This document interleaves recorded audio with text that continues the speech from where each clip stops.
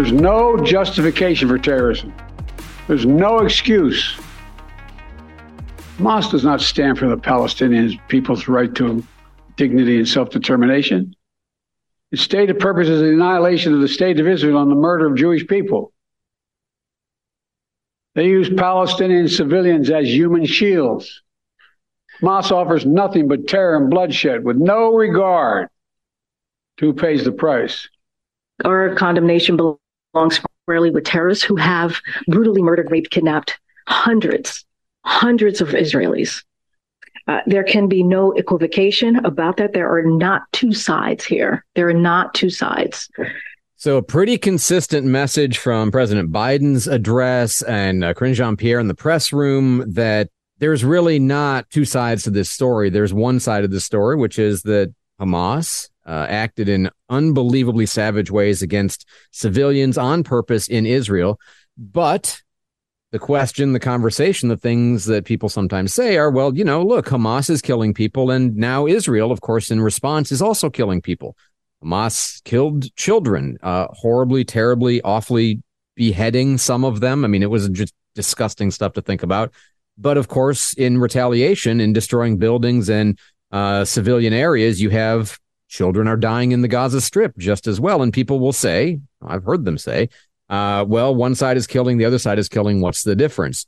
I, as a philosopher, you know, I take very seriously the concepts of just war theory and authorized state action and discrimination of targets and legitimate ends and all of the things that go along with that. So I think there are tremendous differences between the two. But I wanted to talk about it with you because it is the thing that people are talking about. Is there a meaningful difference between the killing that Hamas has done and the killing that Israel has done? You know, I'll say this. I mean, you know, some people are familiar with the non-aggression principle, which basically says you do not commit violence against somebody who is not committing violence against you or somebody that you love. You know, when in cases like these, you know, when a country is attacked, and Israel was attacked on Saturday, I think they've sustained over 1,000 casualties so far. When there's a group that is attacking, then you do have the right to attack back. Now, the question, though, is the extent of the counterattack making it more on the same level as Hamas, or is it not? There's also the reality that Israel wouldn't be launching this full-on offensive if they weren't attacked in the first place. And I'm not even getting into all the history of this conflict. You know, that's kind of, it's part of the discussion, but it's kind of separate. But in this case, I at least as far as it's gone right now, I don't see that the use of violence is equal here. I think that what Hamas did really warranted a response. So, but again, as time goes on, Israel might go ahead and go overboard. It's happened in the past before. And that's what I'm the most worried about when it comes to this conflict, is because the whole innocent lives thing, children, civilians, people who are not soldiers, just people on quote unquote both sides, Palestinians and Israelis who are just living their life, minding their business, are getting involved in this war. And that's the part that's really unfortunate. If you wanted to retaliate against the Hamas attacks, it may have taken longer, but with the resources and the money that Israel has, they could have found those soldiers and took them out. They could have got rid of that whole fleet of soldiers one by one, and they could have got their redemption that way. So what I'm fearful of is they're going to, oh, you took some of our innocent lives, we're going to take innocent lives. And that tit for tat method of war seems like it's not a productive way to resolve anything. And like you said, the initial conflict has years and decades of history behind it. And we're getting further and further and further away from a resolution if we keep just killing innocent people with no regard and no plan to change this, sustain any sort of peace in the region. That's completely gone at this moment. And it's kind of like we're obliterating a road forward altogether. Yeah, those are all really excellent comments. I've been struggling with this quite a lot, not for the reason that you describe, Andrew. I mean, I think the killing of innocents on either side is obviously reprehensible, but I've sort of been trying to come back. I wouldn't even call it first principles or the history, but I keep saying to myself, where are the shorthand is like, where are the adults in the room? But it's really, where are the people who are acting to be responsible for the citizens that they allegedly represent? So there have been plenty of articles sort of saying Benjamin Netanyahu and the right-wing government and the settler policies of Israel set up a combustible environment, and now we're experiencing the results of that. There are folks who are obviously blaming Hamas. But it strikes me that it's in everyone's long-term interest, as we know, to establish some sort of peaceful resolution. And yet none of the leadership, I think, on either side is actually really interested in that. It seems to me that the Netanyahu government is actually interested in there not being a two-state solution. As he said during his prime ministership, there would be no two-state solution. And so that killed any hope for peace. And simultaneously, Hamas is publicly on the record committed to the destruction of the state of Israel.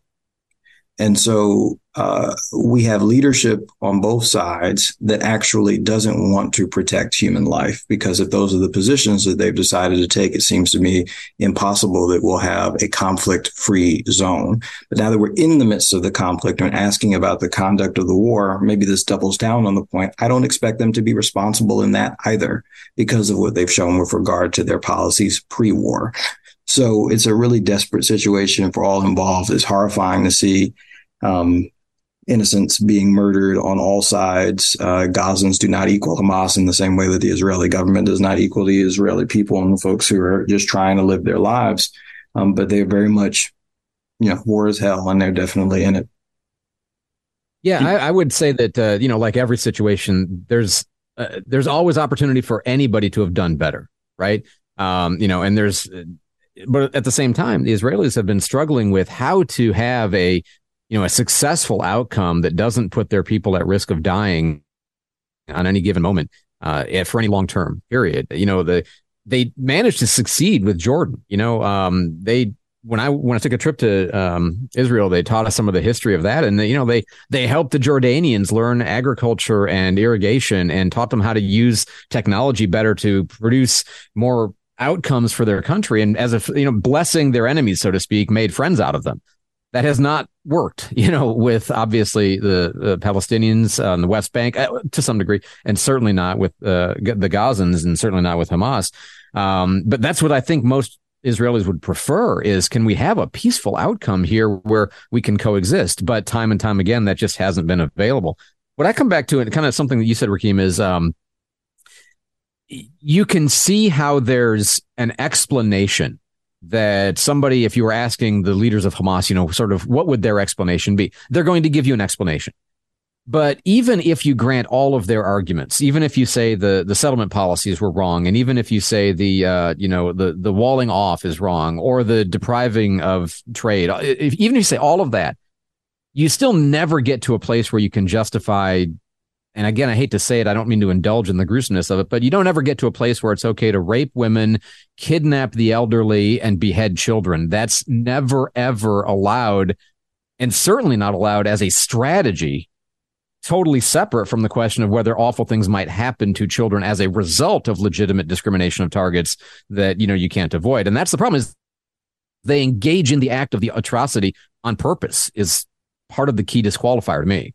Well, and even to add on to that, Andrew, I mean, the bottom line is that, like the policies that you mentioned, the settlements, the walling off, even if Israel were to stop those things, Hamas's charter says that they want to eliminate Israel. Now, again, I'm not talking about the Palestinians, all of them. I'm talking specifically about Hamas. That's in their charter. So even if Israel stopped doing all of that stuff, Hamas would continue to do what it's doing. And I think that goes back to Rakeem's point, which I'm glad you brought up, Rakeem, that there are elements on both sides of this equation, and even outside of it. I've been telling my audience, and people, for some reason, people don't really want to get this because they just want to go with one side or the other. But there are elements, geopolitical forces that are deeply invested in keeping it going. And in Hamas's case, I mean, they want this to keep going because they think that at some point they're going to eliminate Israel, or it helps them stay in power in the Gaza Strip because they tell the people, hey, we're actually representing you and we're helping you. But even on the Israeli side, I mean, Yitzhak Rabin was assassinated because he wanted to enter into the Oslo Accords. And who assassinated him? It was an extremist Jew. Egypt, when Anwar Sadat was entering into a peace agreement with Israel, he was assassinated by a Muslim in his own country. There are forces that don't want peace because in one way or the other, they profit off of it. And who actually suffers? It's the Israeli people. It's the Palestinians, which if you would ask 90% of them what they want, they would both say, I just want to be left alone and live my life. That's it. Yeah, such good points. And that's the main thing. Such good points.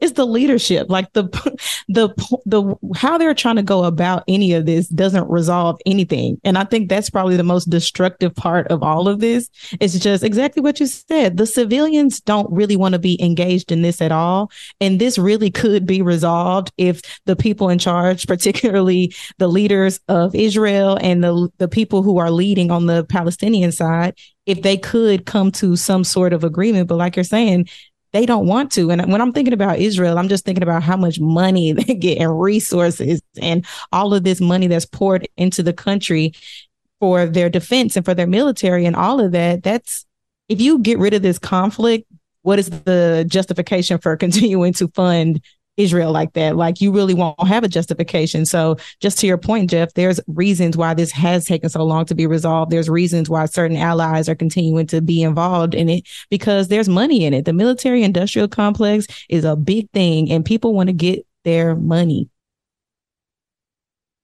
You know, one of the things in just war theory, one of the principles is violence is only justified when implemented by a legitimate state actor. You know, states have authority derived, and of course, our theory is from the consent of the governed, right? And, you know, you give up the right to engage in violence yourself, except in imminent self-defense or defense of others, in the interest of taking away the ability of anybody to engage in violence other than the state. And so the state is representing the political authority, can engage in violence on your behalf, right? And not aggressive violence. There's still rules about that, but only the state. And the challenge, I think, in part in thinking about Hamas is, you guys are both saying, all saying is, Hamas doesn't represent all of Gaza. Hamas, you know, they elected in 2006, I think is when that took place. And there's not been an election since. And, you know, how many of the residents of the Gaza Strip really identify with the leadership or the organization? How many of them would vote otherwise? And can you really blame them, obviously, for what a government they may not want is doing on their behalf? Also, should you treat it as a state? I mean, is Gaza, is it a state? Is Hamas a state actor? Typically, we say, no, they're terrorists, but they do have political authority of some kind going back to this election.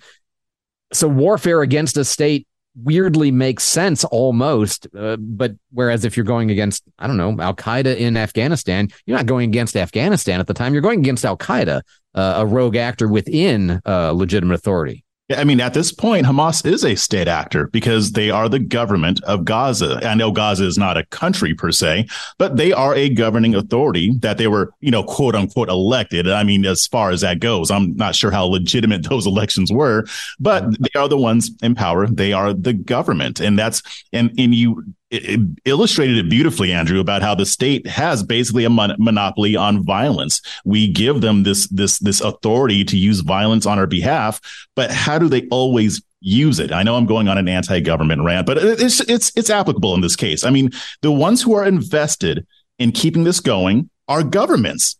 And, you know, maybe some Raytheon and some other corporations. But still, I mean, these entities are not representing the people that they say they represent. There is a disconnect here.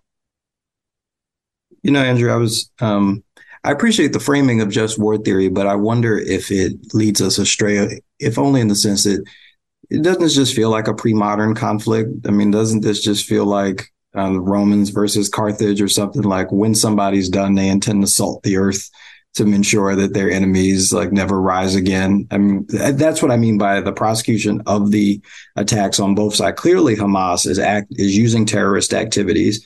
And the only possible justification I think someone could approach is if Hamas demonstrated any restraint whatsoever. But they don't intend to demonstrate any restraint because they fundamentally are embarrassed and feel totally belittled by the situation, feel that it's unjust, obviously. And so intend to act out all of those insecurities and that feeling of smallness on the weakest possible people in the Israeli population, and will do so indiscriminately. So that for me, the problem is that all of our analytical tools for thinking about warfare in the context of this conflict don't serve us other than to drive us potentially into corners, which is to say there's nothing that Hamas could do that was possibly right. I'm not sure that Hamas isn't representative of the Palestinians who live in the Gaza Strip. I know there haven't been elections, but I just don't know.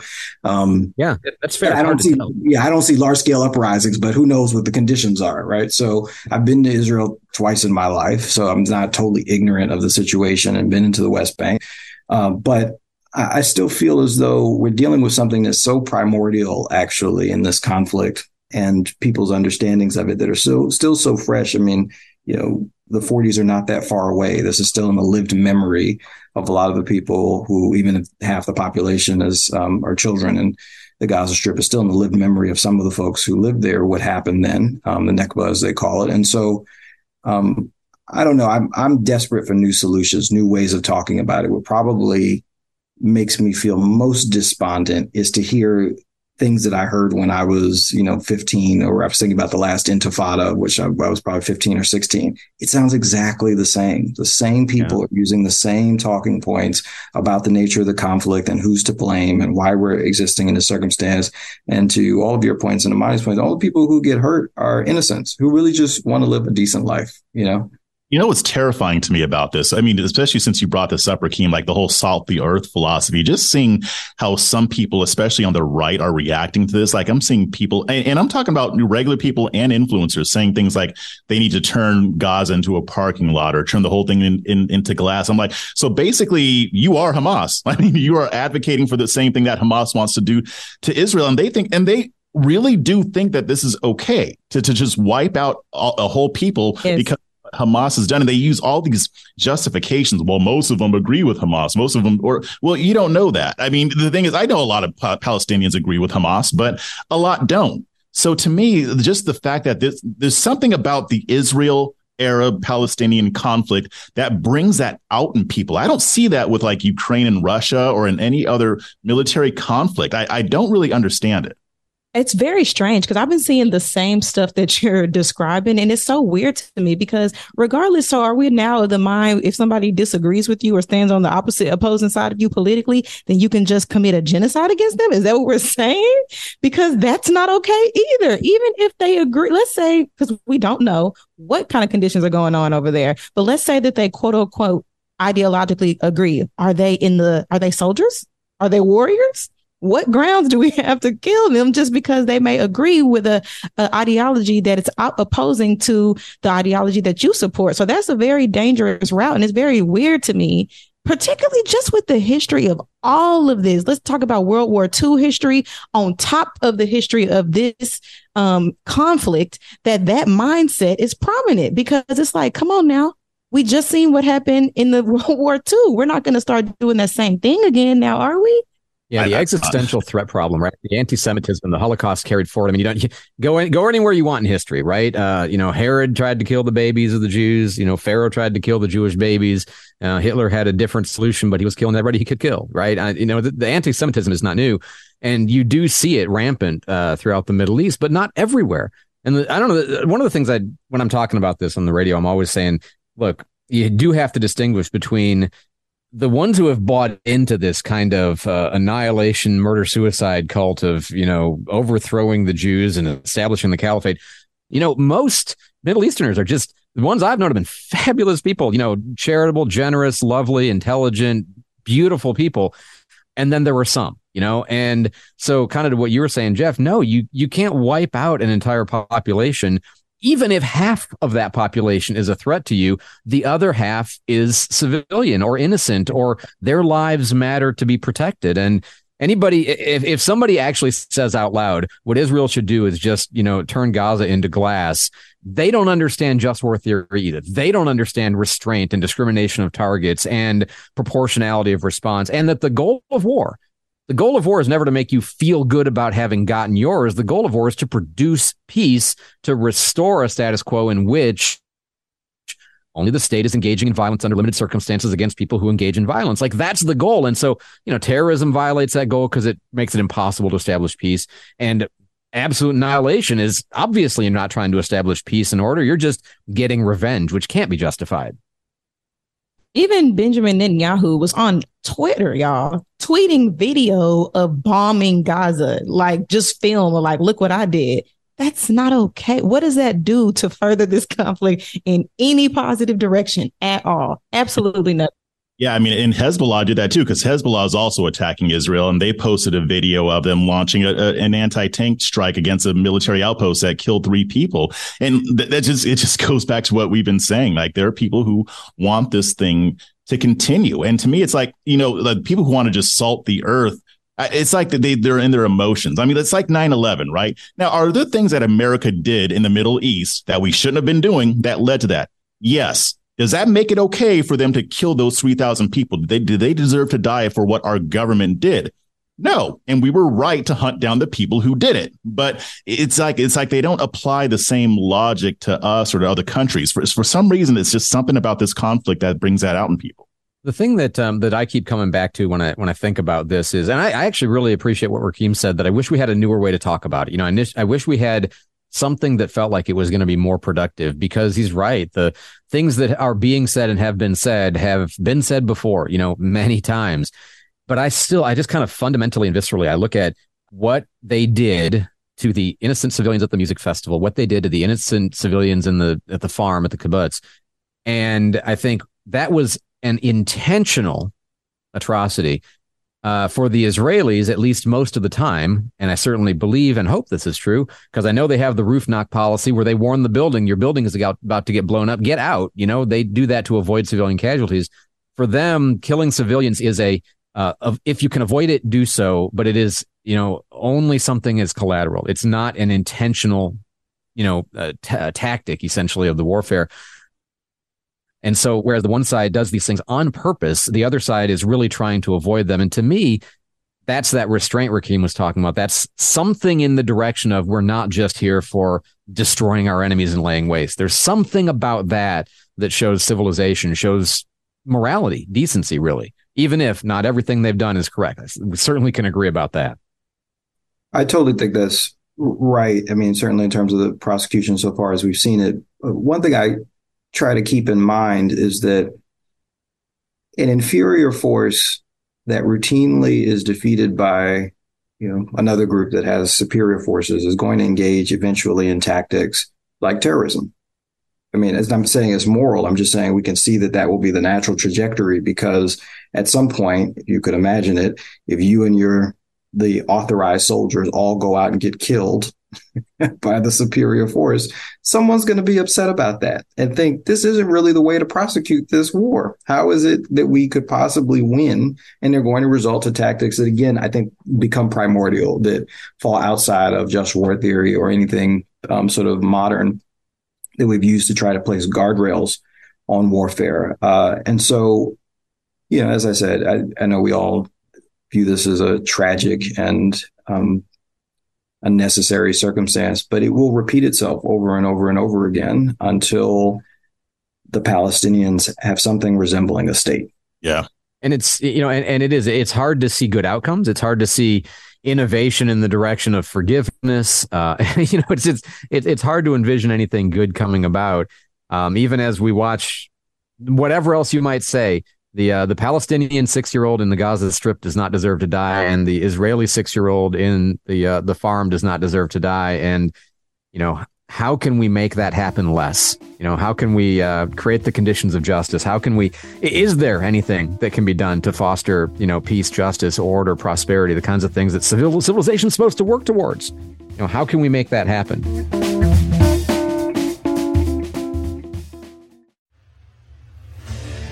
What makes a life a good one?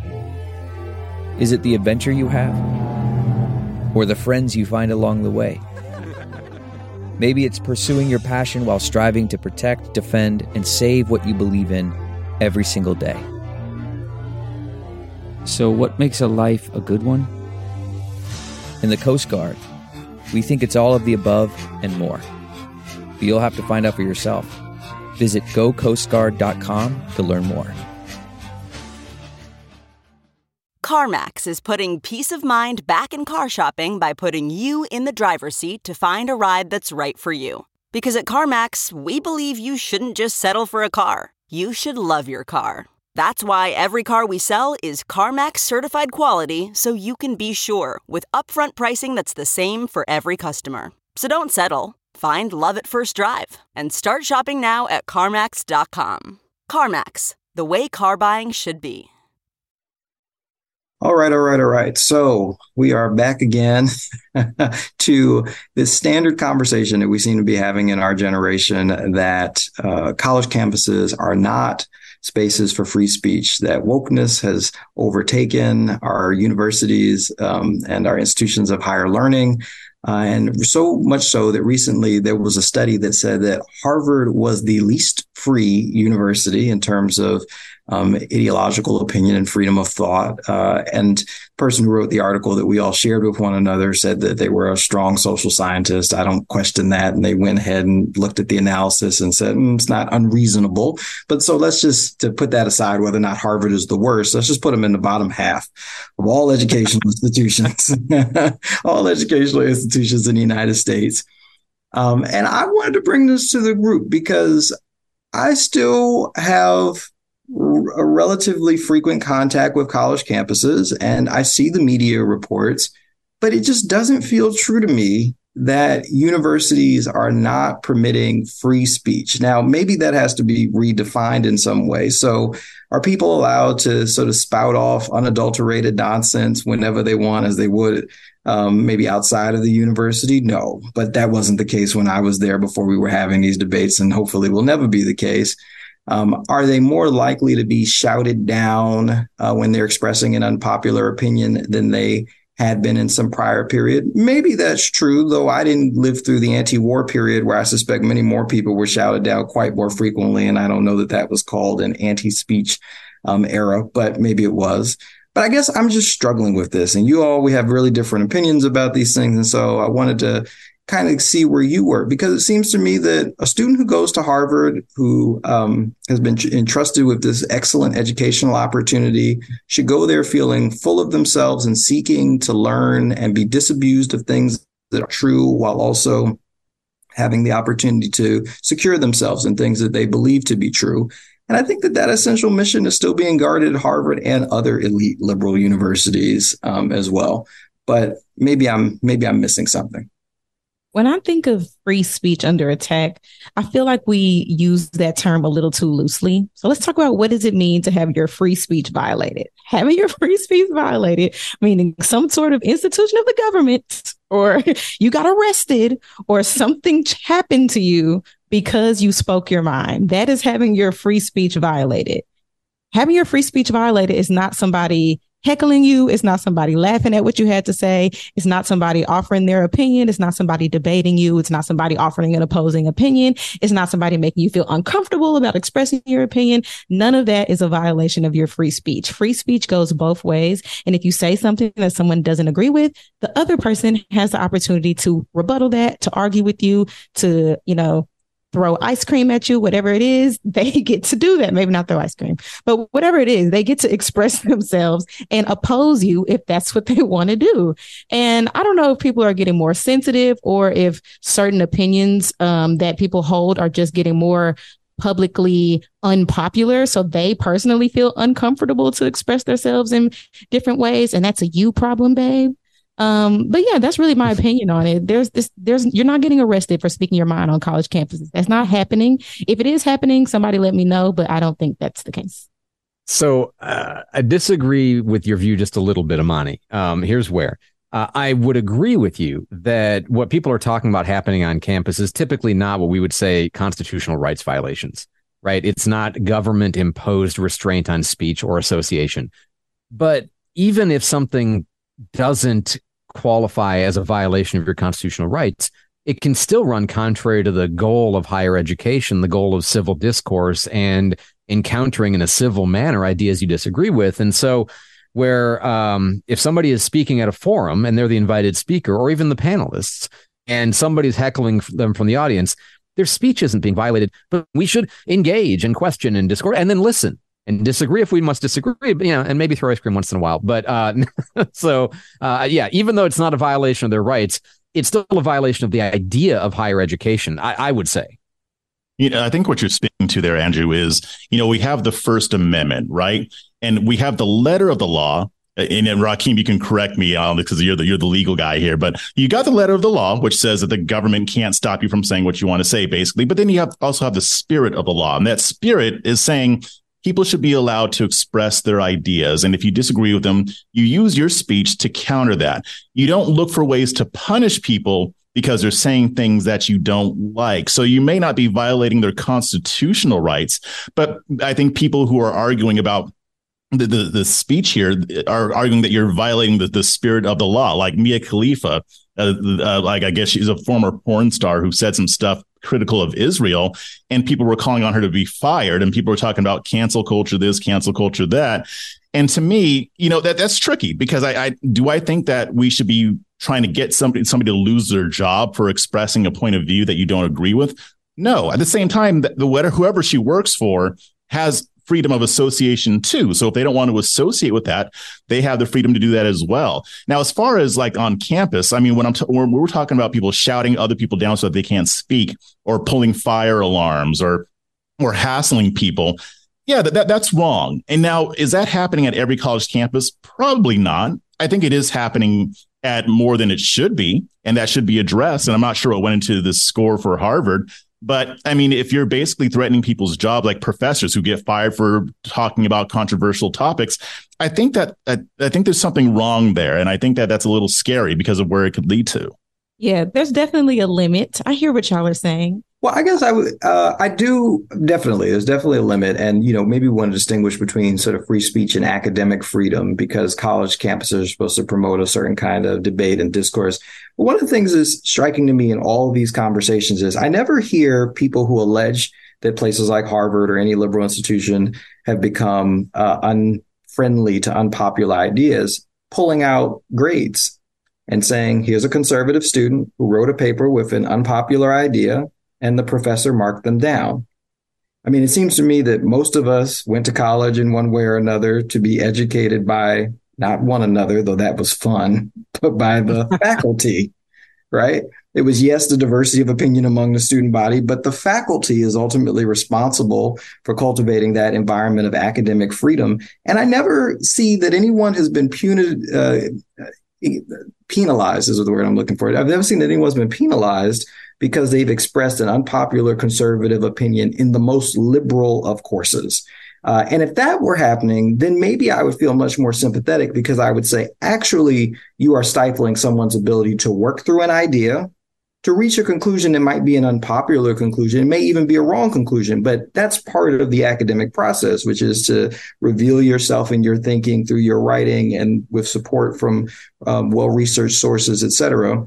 The kind of incidents we point out where a speaker is invited to campus to provide an opinion might be relatively important, but actually constitutes a small fraction of the experience of most students on campus. I can name probably on one hand the number of speakers I remember who came to campus during my 4 years in undergrad. And I mean, maybe on both hands, if I take 4 years of undergrad, grad school, all the degrees that I have, it's like 9 or 10 years worth of school. And I'm like, there are 10 people I remember. What I do remember oftentimes are the classroom discussions that I had, the papers that I wrote, and those are never the places that are cited as being inhospitable to contrary views.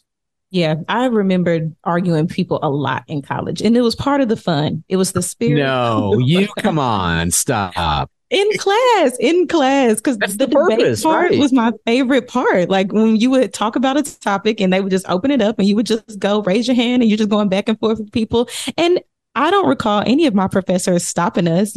That's probably where we were able to learn the most and just develop our own ideas, hear other points of view. The most was, like you're saying, Rakeem, in the classroom during debates and discussions. So yeah, if they were stopping that, then I would have a huge problem with that, because I feel like I met so many people and I saw their minds change, or I was influenced by people's ideas. Like, it's good hearing people's perspectives in that type of environment, especially in the educational environment, because the whole point is to learn something from the interaction. So, yeah. I have read news stories about conservative students getting graded lower because they express a conservative opinion. I've read a bunch of those over the years. Now, I haven't read a ton of them.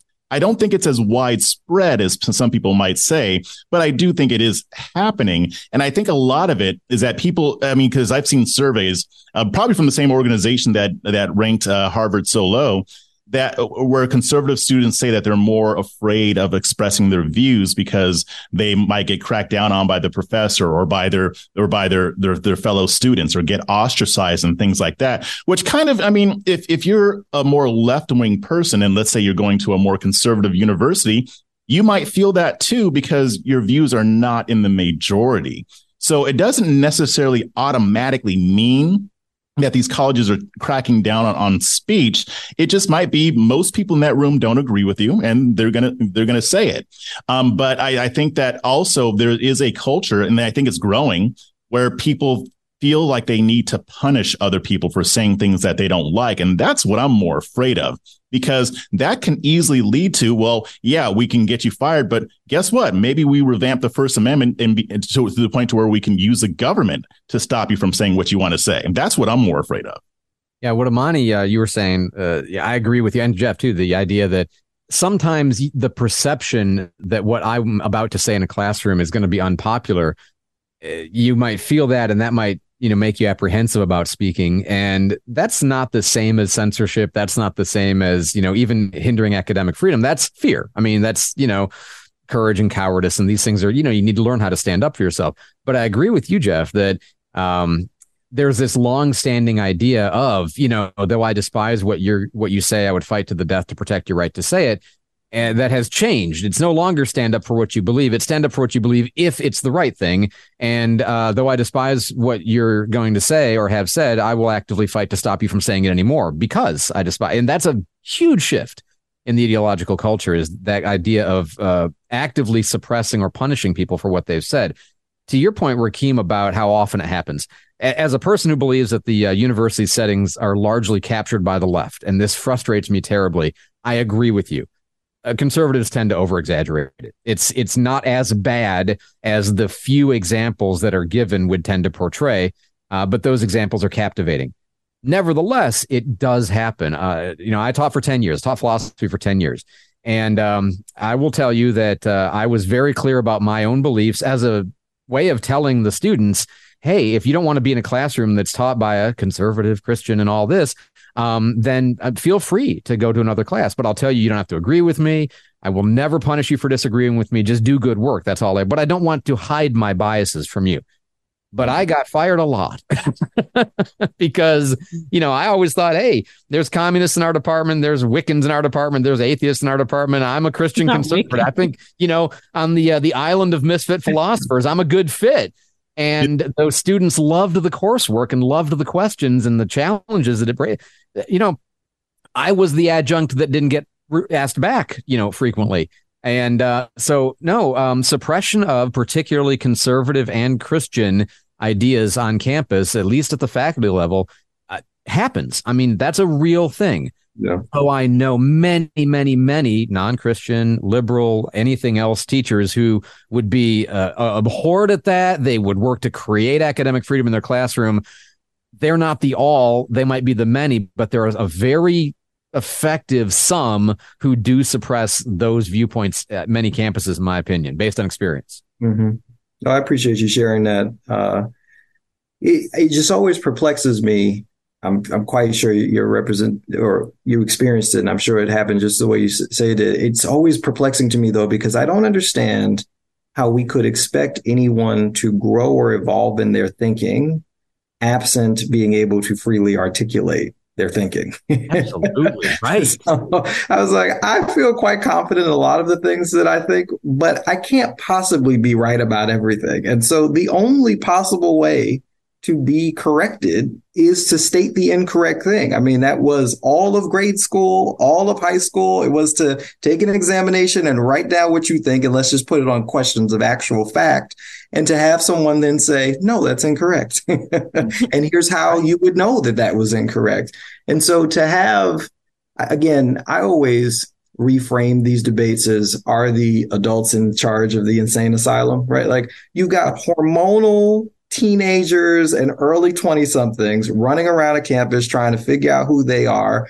To my mind, I expect combustions of one kind or another, right? It's just the nature of the thing. But if the faculty and the administration reach a place where they can't tolerate disagreement, they don't seem to understand that the process of education is revelatory, requiring you to reveal and then to have something revealed to you, then yeah, the project would be lost. I just haven't myself experienced that in the institutions that I've encountered. More often than not, people are willing to have a hearty debate. Sometimes they look askance at you and think badly of you because you express something, but the expression was permitted. I think that's probably the case in most situations. I think most people are okay with hearing ideas that they don't like. And I think this is one of those things where it's more of a fringe minority who really does want to censor people, and they don't view academic institutions as places where you can grow your thinking and be exposed to new ideas. They just want to basically teach people how to or what to think. My fear is that we'll grow from the fringe into more mainstream. I mean, it's happened on the right, too. I think the same organization, the Foundation for Individual Rights and Expression, and I think that was the one that labeled Harvard as the lowest for free speech, but they go after the right, too. There was a guy in a college in West Texas that banned a drag show performance because it didn't line up with his values. And he freely admitted that he knew he was violating the Constitution. And he did it anyway.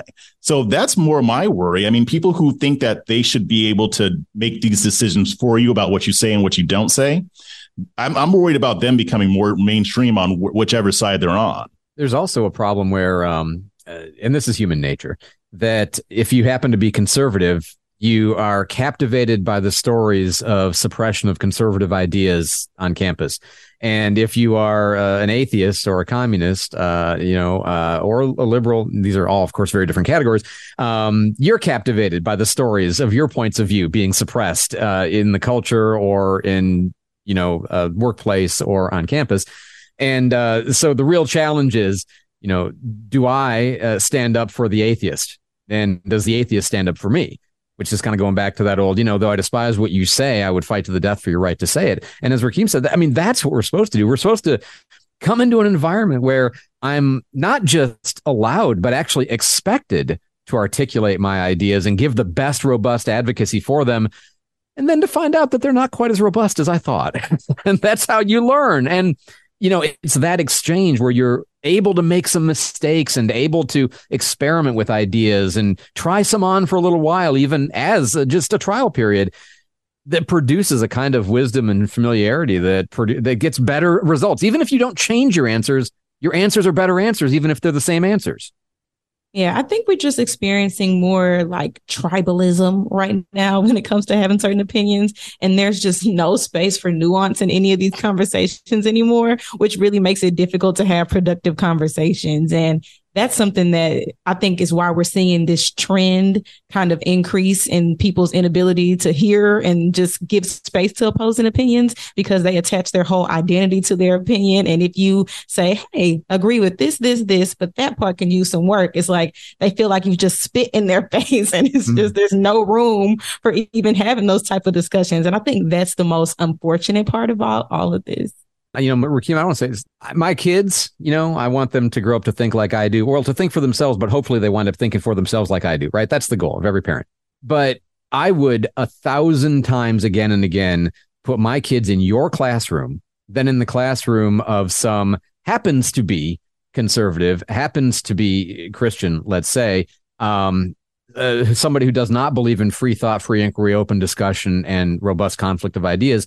Because the totalitarian impulse in him, though it tends to come to my same kinds of answers, is terrifying and horrifying to me. And I want the open debate and discussion and inquiry that I know your classroom would have. That would be much more healthy for my kids. Well, I appreciate that. I don't ever intend to teach, but that's a very. I was trying to talk you into it. Come on. But maybe the last, or my last point at least, it connects to what Amani was saying and what you were saying, which is this tribalism, totalitarianism, the threats. I mean, the more fact and opinion find themselves in opposite corners, I think the more we see these heightened reactions around speech. And to me, that's actually what we should be focused on, which is, are we inviting people to campuses now who don't just have controversial opinions, but who have controversial opinions anchored in fact of one sort or another? I don't know why anybody should be submitted to someone who just comes on and spouts off an opinion.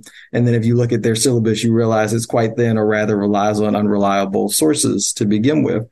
But my hope is that what we're cultivating among this generation of students, as with all generations of students, is the ability to listen to an argument and then to evaluate it and then to respond with that evaluation in hand, hopefully forever tossing bad arguments into a dustbin to never return, or to themselves again be transformed by what it is they've learned in the process of doing that.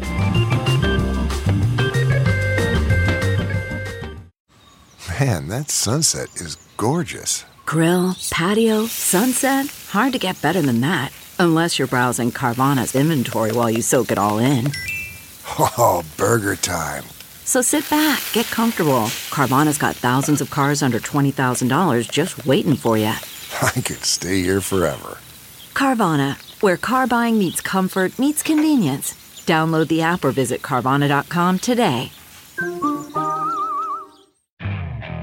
Okay, picture this. It's Friday afternoon when a thought hits you. I can spend another weekend doing the same old whatever, or I can hop into my all-new Hyundai Santa Fe and hit the road. With available H-Track all-wheel drive and 3-row seating, my whole family can head deep into the wild. Conquer the weekend in the all-new Hyundai Santa Fe. Visit HyundaiUSA.com or call 562-314-4603 for more details. Hyundai, there's joy in every journey. Okay, so let me tell you guys a story about an article that I came across. And this is a story of a teenage girl. She's 17 now. She is a sexual abuse survivor. She was abused by this person. I don't have all the details, but she was sexually abused, and she filed a civil lawsuit against her abuser, who ended up going to jail. He was convicted. I think he may have even confessed to it. And she obviously won a settlement, about $69,000. But she's not going to see a cent of that. Why? Because law enforcement, when they were investigating this guy, also found that he had some drug paraphernalia, some narcotics, what have you.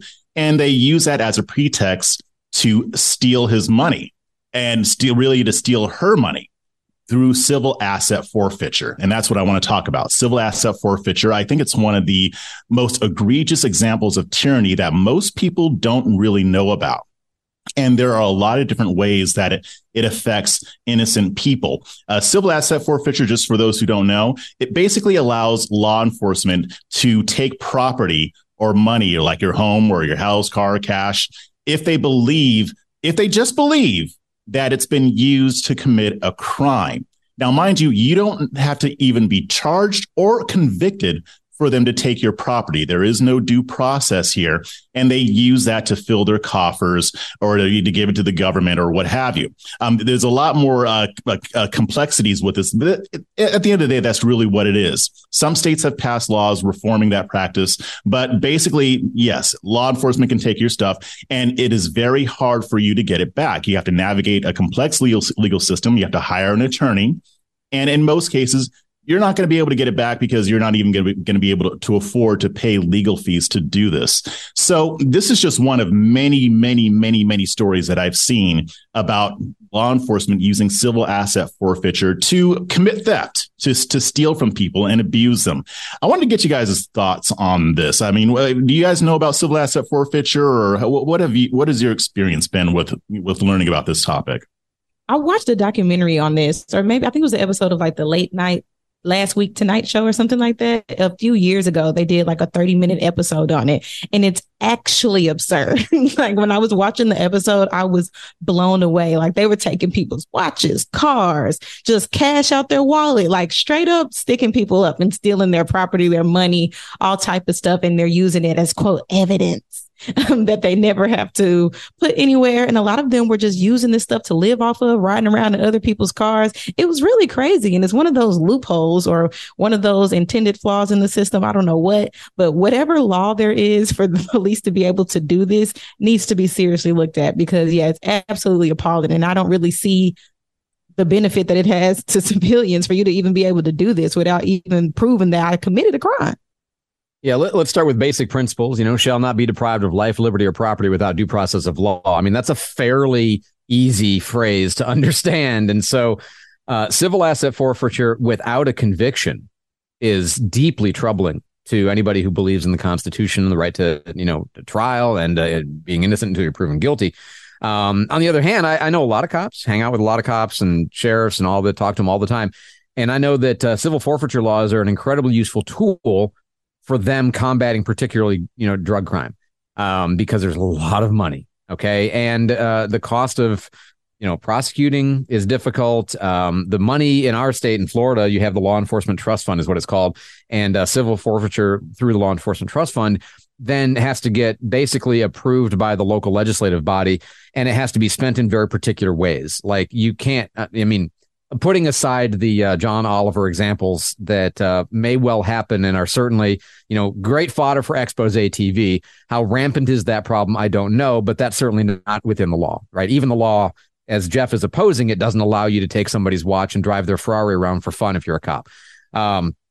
But if you take the money or the car and let's say you sell that and get proceeds from it, well, that can then get used for, programs to help teens or, a social services charity or community building. There are all kinds of ways this money gets used to do good sort of locally to avert crime and to kind of build people better so that you don't have as many criminals in the end on the streets. It's kind of at least the theory behind it.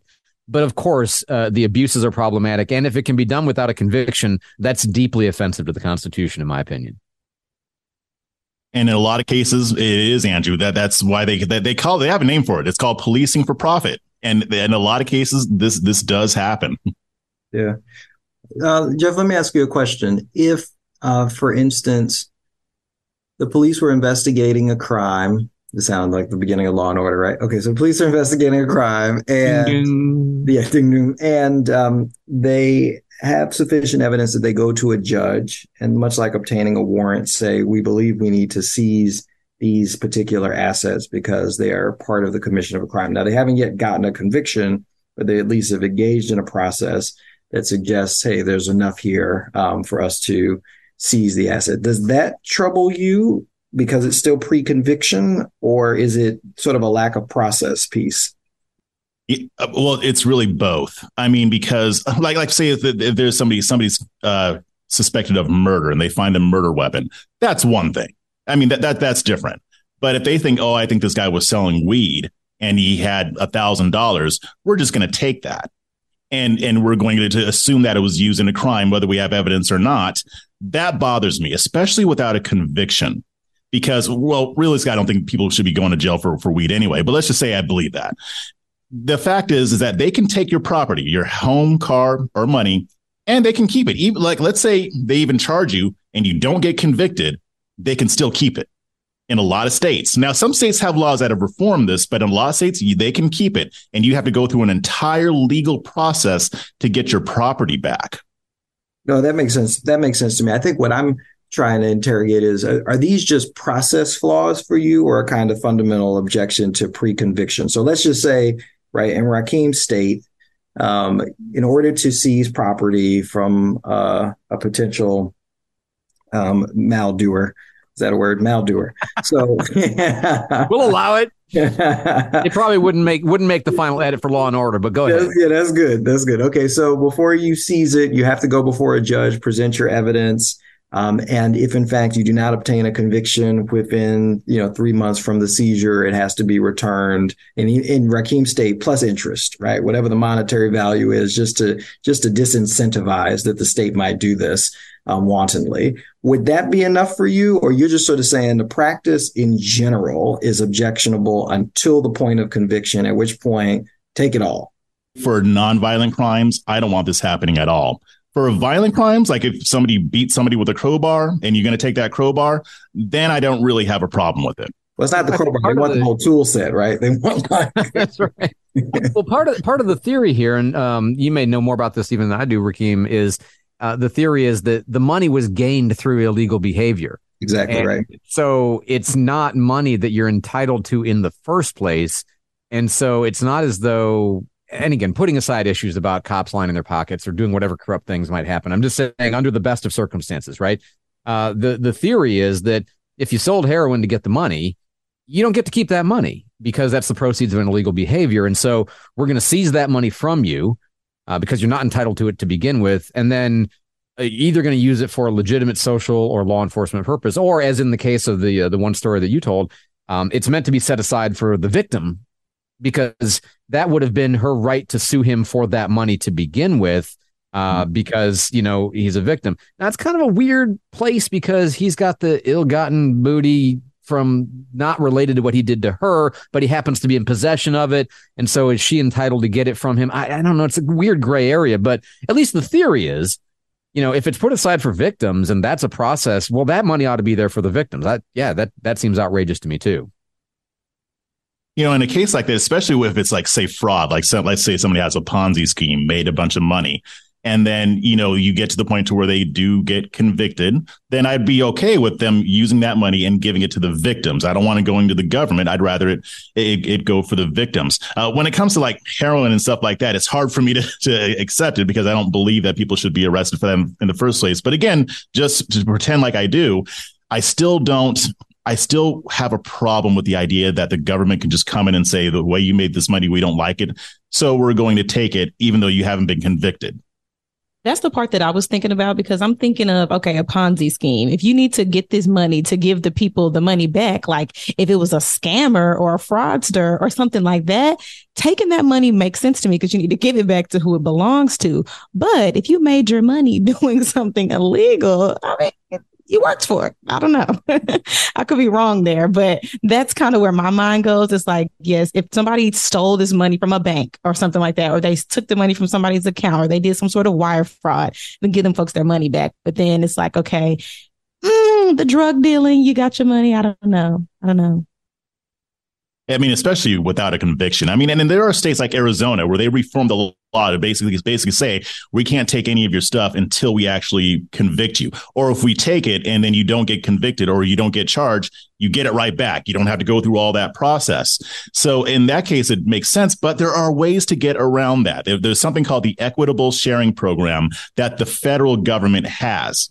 So in this case, what they did is, because North Carolina doesn't allow them to do this, but you can apply for this program through the federal government, say, hey, we'll give you the proceeds of what we took from this person, and we get to keep 80%. That's what the Equitable Sharing Program does. Now, there has been legislation introduced called the FAIR Act, the Fifth Amendment Integrity Restoration Act, that would basically do away with this. It's been introduced for a few years. It's been introduced this year. It hasn't gone anywhere. But again, even in states that try to fix this problem, the federal government is still allowing this to happen. Mm-hmm. You have to imagine that this is happening disproportionately not to the rich, wealthy, and powerful who can amass lawyers to defend themselves against both false accusations and inappropriate seizure, but just everyday folks like Andrew and Rakeem just walking down the street one day with their with their watches and suddenly get tackled by police officers who say that timepiece is being used in service of a crime. I think most people can agree that the way this program has been used has been detrimental. I know in some cases it can be a legitimate, like Andrew said, a legitimate way to help law enforcement or even to help victims or to help enrich the community. But the problem is that all too often, just like just about every other government program, it gets abused. And this is one of those issues where I can't let you throw this in with every other government program. I mean, my God. I wondered how many barbs it would take, come on. He's encouraging you.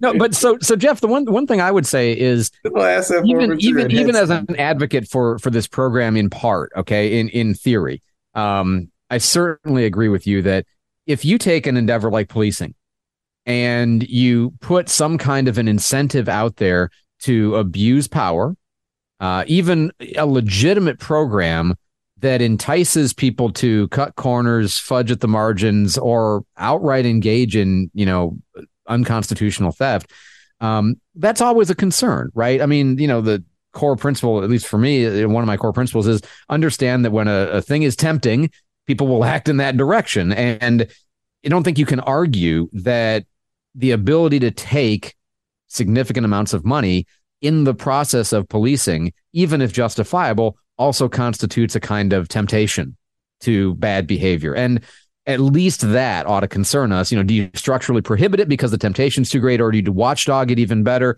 Well, those are good practical questions. But sure, there's a problem involved if the stuff's available and then you legalize the taking of it to some degree, does that create abuse just by the existence of it? That's a fair question.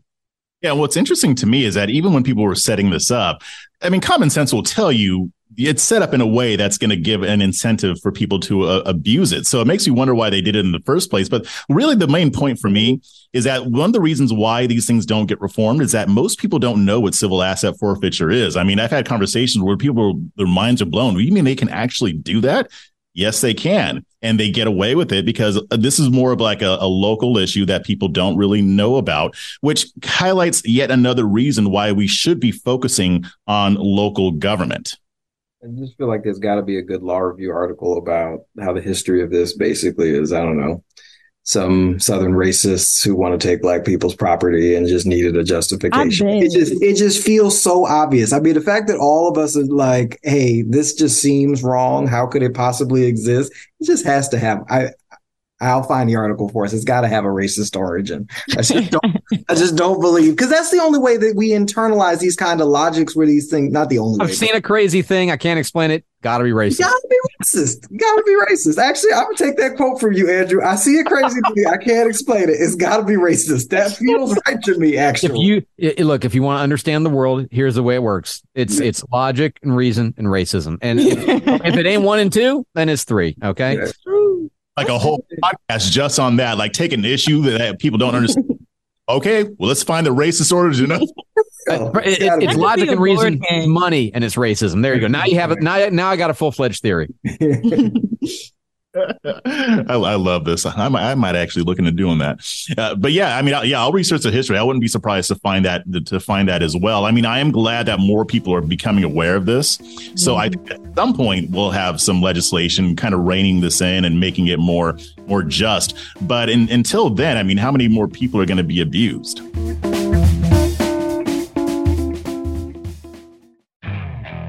Okay, picture this. It's Friday afternoon when a thought hits you. I can spend another weekend doing the same old whatever, or I can hop into my all-new Hyundai Santa Fe and hit the road. With available H-Track all-wheel drive and 3-row seating, my whole family can head deep into the wild. Conquer the weekend in the all-new Hyundai Santa Fe. Visit HyundaiUSA.com or call 562-314-4603 for more details. Hyundai, there's joy in every journey. Okay, picture this. It's Friday afternoon when a thought hits you. I can spend another weekend doing the same old whatever, or I can hop into my all-new Hyundai Santa Fe and hit the road. With available H-Track all-wheel drive and 3-row seating, my whole family can head deep into the wild. Conquer the weekend in the all-new Hyundai Santa Fe. Visit HyundaiUSA.com or call 562-314-4603 for more details. Hyundai, there's joy in every journey. So Kamala Harris has been talking or had been talking to a reporter at the New York Times for the past 8 months. And that article that was released was filled with a lot of nothing. And that is what we're going to be talking about. Well, her first mistake was letting a New York Times reporter talk to her for 8 months. Just saying, that's a strategic error. All right. So my thing about Kamala is this. It's a very nuanced situation. I understand that she's a woman. I understand that she's a Black woman. I understand that she's a part of a very unpopular administration. But at the same time, with me trying to give her that grace, it feels like she's not doing herself any favors, and she's not doing anything on her end to help her seem more likable. You know, and that's the criticism that we have with Hillary. And then that's a whole nother thing. Well, why do women politicians have to seem likable? And all of those things are very good points. But at the end of the day, if you in the game of politics, you got to play.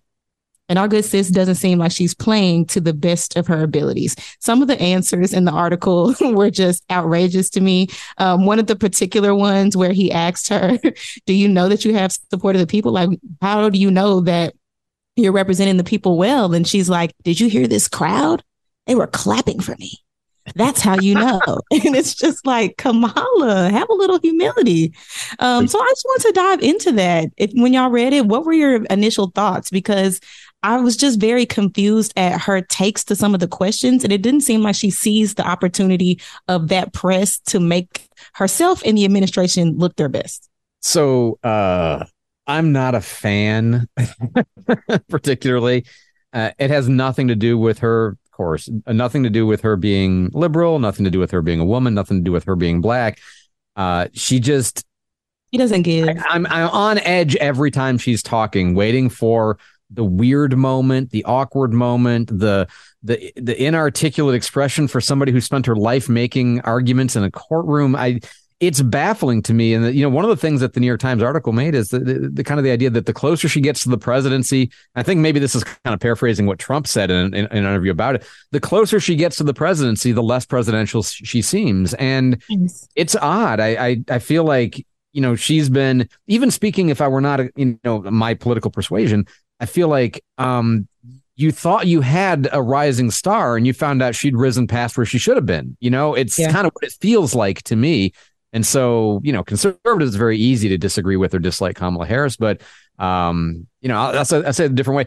I disagreed with President Obama about almost everything, but I found him, likable, refreshing, interesting, a fantastic speaker. She doesn't have any of that going for her. And at least not in what I have seen in her as being the vice president. It's whatever you thought she had brought to the table. It just hasn't shown up, and it happens again and again and again. And at some point, it's not a pattern. It's a feature of the system, right? I want to know what happened to her, because this is not the Kamala that was on that campaign trail when she was running for president. She had some zingers. She had so much life to her. And it's like, I've seen the life be drained from her over the past few years. And I really want to get into what is that about? Like the woman that she was that got her selected to be VP, it's not giving that anymore. Can I say, okay, in fairness, though, you say she had some zingers. My favorite thing from SNL, like during that campaign season, was Maya Rudolph portraying Kamala Harris saying, Mr. President, Mr. Vice President, that little, what do you call herself? She's like, that little girl was me. But I forgot she used something, that little pebble or whatever was me. It just that little pebble. Sort of like, that was a moment. Yeah, clearly it was played on and so forth. I don't know. I tend to think, someone brought this up yesterday, and thank you for sending the article, right? Because I hadn't read it. Someone was sort of saying that the context in which Biden places her always require an extraordinary level of diplomacy. And it seemed to me that she's a prosecutor. So the moments where I've really seen her shine, and where I think that if we wanted to give her a national platform, you would choose issues that were closer to being black and white, or at least, because no complicated issue is black and white at that level, but at least allows you to stake out a position that was relatively black and white. So right now, right, the Israeli-Hamas crisis that we have, Israeli-Palestinian crisis, perfect time if you wanted to have someone like Kamala Harris, because she could be aggressive about the position that the killing of innocents by a terrorist organization is always unjustified. Under no circumstance should this be allowed, et cetera. But the moment you pull her towards something that requires an extraordinarily amount of public compromise, she tends to sort of vacillate and fall into one camp or the other without sort of striking the right tone. And I think it's actually about her training and her background and how she shows up. And so she could be very well prepared to have a better public presentation, but she's not being given issues that allow for that. Yeah, I kind of just think she's an empty suit, though. During the primaries, yeah, she did have a few lines, but I mean, that little girl, that was me, that was very cringe. I think he chose her because Biden said that he was going to choose a black woman. And I don't think that she was meant to appeal to black people. I think she was mainly there to appeal to, especially to white suburban women. And I think it worked. But the problem is that, he could have chose a lot of other black women because she doesn't have it. She doesn't have it. Like Andrew said, I mean, Obama, you could disagree with everything he said, but the conviction that he spoke with, that he had the likability factor. And, the likability factor isn't just for women. It's for all politicians. If you're not liked, you're probably not going to get elected. And so I think with Kamala Harris, I think maybe they thought that she was something that she really wasn't. And they found out too late. I think that's what happened. That's what it sounds like. Like, even in one of the questions they were asking her, like, how do you feel about what you've done for the party? And she was like, just ask me that again in 2024. And it's like, you're so confident that you're going to be here again in 2024. And I've said this a million times. That's just my criticism of that entire ticket, is they're both so confident and they don't want to really give us anything to work with. A lot of the questions in the article, she's dodging the answers, or she's giving a very pre-thought little blurb.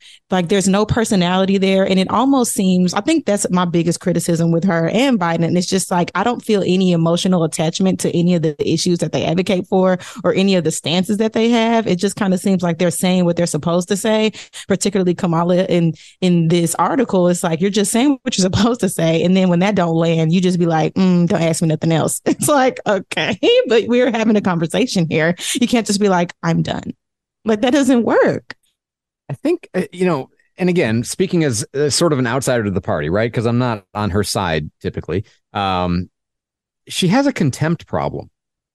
The flavor of her attitude towards almost anything to me is always sort of how much of the contempt she really holds for the other side or for whomever is she going to let come out today? Because it's so in her to be that way. And look, there are people who, we all know people who are extraordinarily competent and they're also arrogant. And in a way, you kind of forgive them because they're super competent, okay. And there are other people who are super competent and they're kind of humble. And you like that because, well, that's the best of both worlds.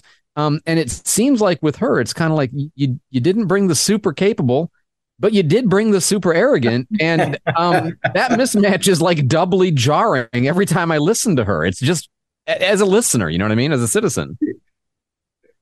This is going to be the revenge episode from hell. I do not know how we are going to survive a President Harris. I know y'all saying it's not going to happen. But listen, you don't. Okay, Rakeem and Amani, I know you may not hang out with my people so much, conservatives all the time necessarily, but I will tell you, among conservatives, here's how the argument goes. Man, I can't stand that Biden. What's the alternative? Oh, yeah. Yeah. Yeah. Like that's the end of the conversation. I hate to say it, but the line has always been, best insurance policy for President Biden because nobody seems to want her, which is sad because you should want your vice president to be capable and wonderful and amazing. And if God forbid something happens, you've got another person who can do a great job. And it seems like nobody believes that. And that's the problem. Like it's a giant missed opportunity. Like show people that you're worth their leadership or vice versa, that you're worth representing them. And she doesn't take the chances to do that often. Yeah, because she doesn't have it. It's not there. I mean, it just isn't. I mean, if it were, we would have seen it by now. I mean, I expect that all politicians are going to have their gaffes or their bad days or their bad seasons, but there's a reason why her approval rating has been so low. There's just nothing there. Surely nobody would rise to the level of, say, the presidency and have gas. Yeah, certainly that wouldn't happen. I'm convinced, though, that if the Republicans had the Senate, we wouldn't be seeing any impeachment inquiries because they might actually get what they want and then get what they don't want. So the only reason the House is doing it is because they know it won't go anywhere. Basically. Great for show, but terrible for real world outcomes. So my question is one thing I wanted to throw in there is I heard a friend of mine said to me, who I don't know if he worked directly for her or close to her, but I remember saying that I thought the fact that she had lost the Democratic primary was a necessary part of her ascension, that most great politicians lose at some point in a contest they don't expect to lose. And as a consequence, have to do some soul searching, some reflection, and they come back. And the most striking thing that he said to me was, she doesn't believe she lost. I was like, what do you mean she doesn't believe she lost? He's like, she withdrew before California. She doesn't believe she lost. Now, I don't know if this is true, but it would to me fundamentally concern me because it would show that she wasn't capable of growth, that she wasn't capable of taking losses and recognizing that they lead to something better. I want not to believe that about her. But then to Jeff's point, you sort of watch, or all of your points, you're kind of watching it proceed and you really start to ask yourself, where have you been humbled such that as you proceed, you recognize that there's something in you that had to change in order for you to maximize your potential? Because the potential is all over her as far as I'm concerned. And I'm willing to sort of be there with it, but it doesn't always feel like they're willing to grasp it. And before it used to be about her staff and other things. I'm no longer convinced it was staff. I used to think it was that. And that was why I started off with this kind of positioning problem. But I'm just wondering, like, is it there where she's willing to say, I lost and here's how I grew? It could be that. So this is what I was thinking. I have many thoughts on that. One of my thoughts is that could be that she could just be here just super overconfident because she just believes she's the president of the United States, which is nuts. I think another part of it which was brought up in there too, is just her being so scared about her image. And she was saying that she didn't want to be, she made the word ghettoized. Like she literally put that in there. And it's like, literally, yes, I know. Yes. And so it's like, okay, is she trying to come off as more stoic because she doesn't want to seem ethnic or something? But it's like, now you're just landing flat and arrogant, and that's not good either. So it's like, I'm thinking either she's overconfident and she just feels assured in where she is, or she's trying so hard to put together this image that doesn't offend anybody, that it just completely falls flat and doesn't do what she's intending for it to do. And that brings up a question, though. I mean, because just listening to this conversation all throughout the time where she's been vice president, I always hear, especially from the left, oh, well, she's not popular because she's a black woman and because she's a woman. It's sexism and racism. How much credence do you guys give to that? I mean, just based on what you guys said, I mean, how much credence do you give to the idea that she's not popular because of her race and because of her sex? With her, I think of like Condi Rice, who, or nobody, people might not have liked her, but there was no problem. It wasn't even a factor. Just, she's great. She's black. She's a woman. Okay, fine. I don't buy that. I find that sort of a convenient excuse. There may be people for whom that's an issue. Can't deny that there are sexist and racist, of course, in the world. But generally speaking, they're relatively few and far between, in my opinion, compared to most people who are just in 2023. This is just who we are. It's fine. It's no big deal. Whatever. Yeah. Even Michelle Obama had a cult following. Like, she got a lot of criticism, but people love Miss Michelle. So it's really, it's just that she doesn't I would agree with both of you and disagree in that I do think Michelle Obama was the mom in chief or something like that is what they used for her, right? She was the nation's mother. The issues that she took on were broadly things that parents and families could agree on. If you're asking, Jeff, do I think many people in the country have a problem with the idea of a black woman cop running things? For the reasons you might very well say, well, it's because she's a cop, or it's because she's a woman, but that combination, I actually think, is potentially problematic for the electorate as a whole, right? I think you've got, and actually I would not frame it as black-white, which is our white people having a response to this, but actually a black woman cop creates certain problems for the black left for her, which she raises. Mm-hmm. It creates certain problems for people who are anti-statist in one way or another. It creates problems for people who are anti-statist in particular. If a black person is at the head of the state, that bothers them, right? So forth and so on. And so her particular identity and configuration, I do think, is the source of some of the criticism, but it's not all of the criticism. And so to leave it all there ultimately robs her actually of the ability to change things. And I think that's how they have to reflect on that. Because if it is a black woman cop can never run the country, well, then she can never run the country and let's just go home. But if it is actually as a matter of perception, there's a possibility of improvement. She needs a different portfolio. She needs to grow in certain ways. Then, right, she can reach her potential. Does she have, and Jeff, you make me think of something I hadn't really thought of before. Michelle Obama never had to prove she was black, right? I mean, it was obvious. It was clear. It was not, just not an issue. Okay. But Kamala Harris doesn't fit any of what you might think of as stereotypes of the strong black woman, the grandma, I don't know, pick it. Okay. Does she run into a problem where black people don't perceive her as being authentically black, or that's an issue that, they kind of like, that creates a problem for her among, black Democrats, for example. And I don't, I'm in no position to answer the question. You're making me think of that. And I don't know whether that's an issue or not.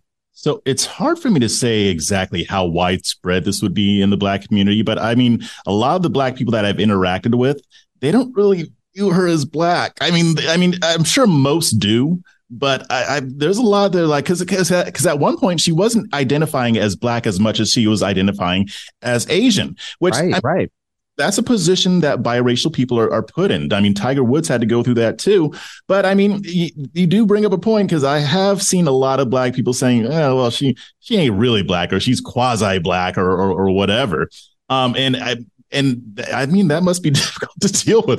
But that's surely unfair, right? It's unfair she has to deal with that. But I just wonder how much that is a factor she has to deal with. I think People we still crossed that see her Rubicon with Obama. Yeah. I think they see her as black, especially because she AKA. Like she went to Howard. AKA from Howard. All right. Like people see her as black. I think collard greens a couple of weeks ago, and I'm like, what are you?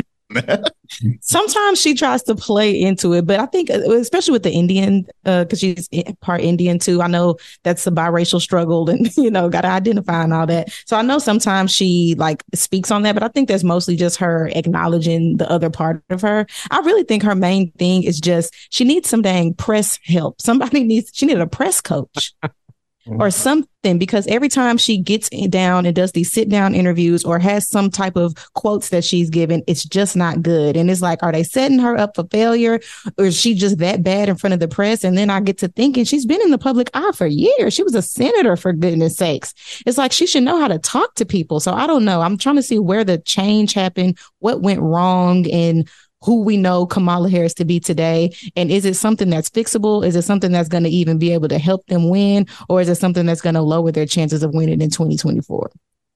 Yeah, I think my hope is aligned with that, actually, Amani, that, maybe this article comes out and it's a reflective time. I don't know why I'm preaching reflection. This is one of those moments where I need to go check in on myself. Maybe I need to be reflecting on self. But anyway, it feels, I always like the part of the Iron Lady, about Margaret Thatcher, played by Meryl Streep, where they acknowledge that she has the potential to go all the way. And she says, gentlemen, I'm in your hands. And she goes through this whole thing, right, where she changes her voice and she changes her look and her style. And the elements are all there. It's still who she is.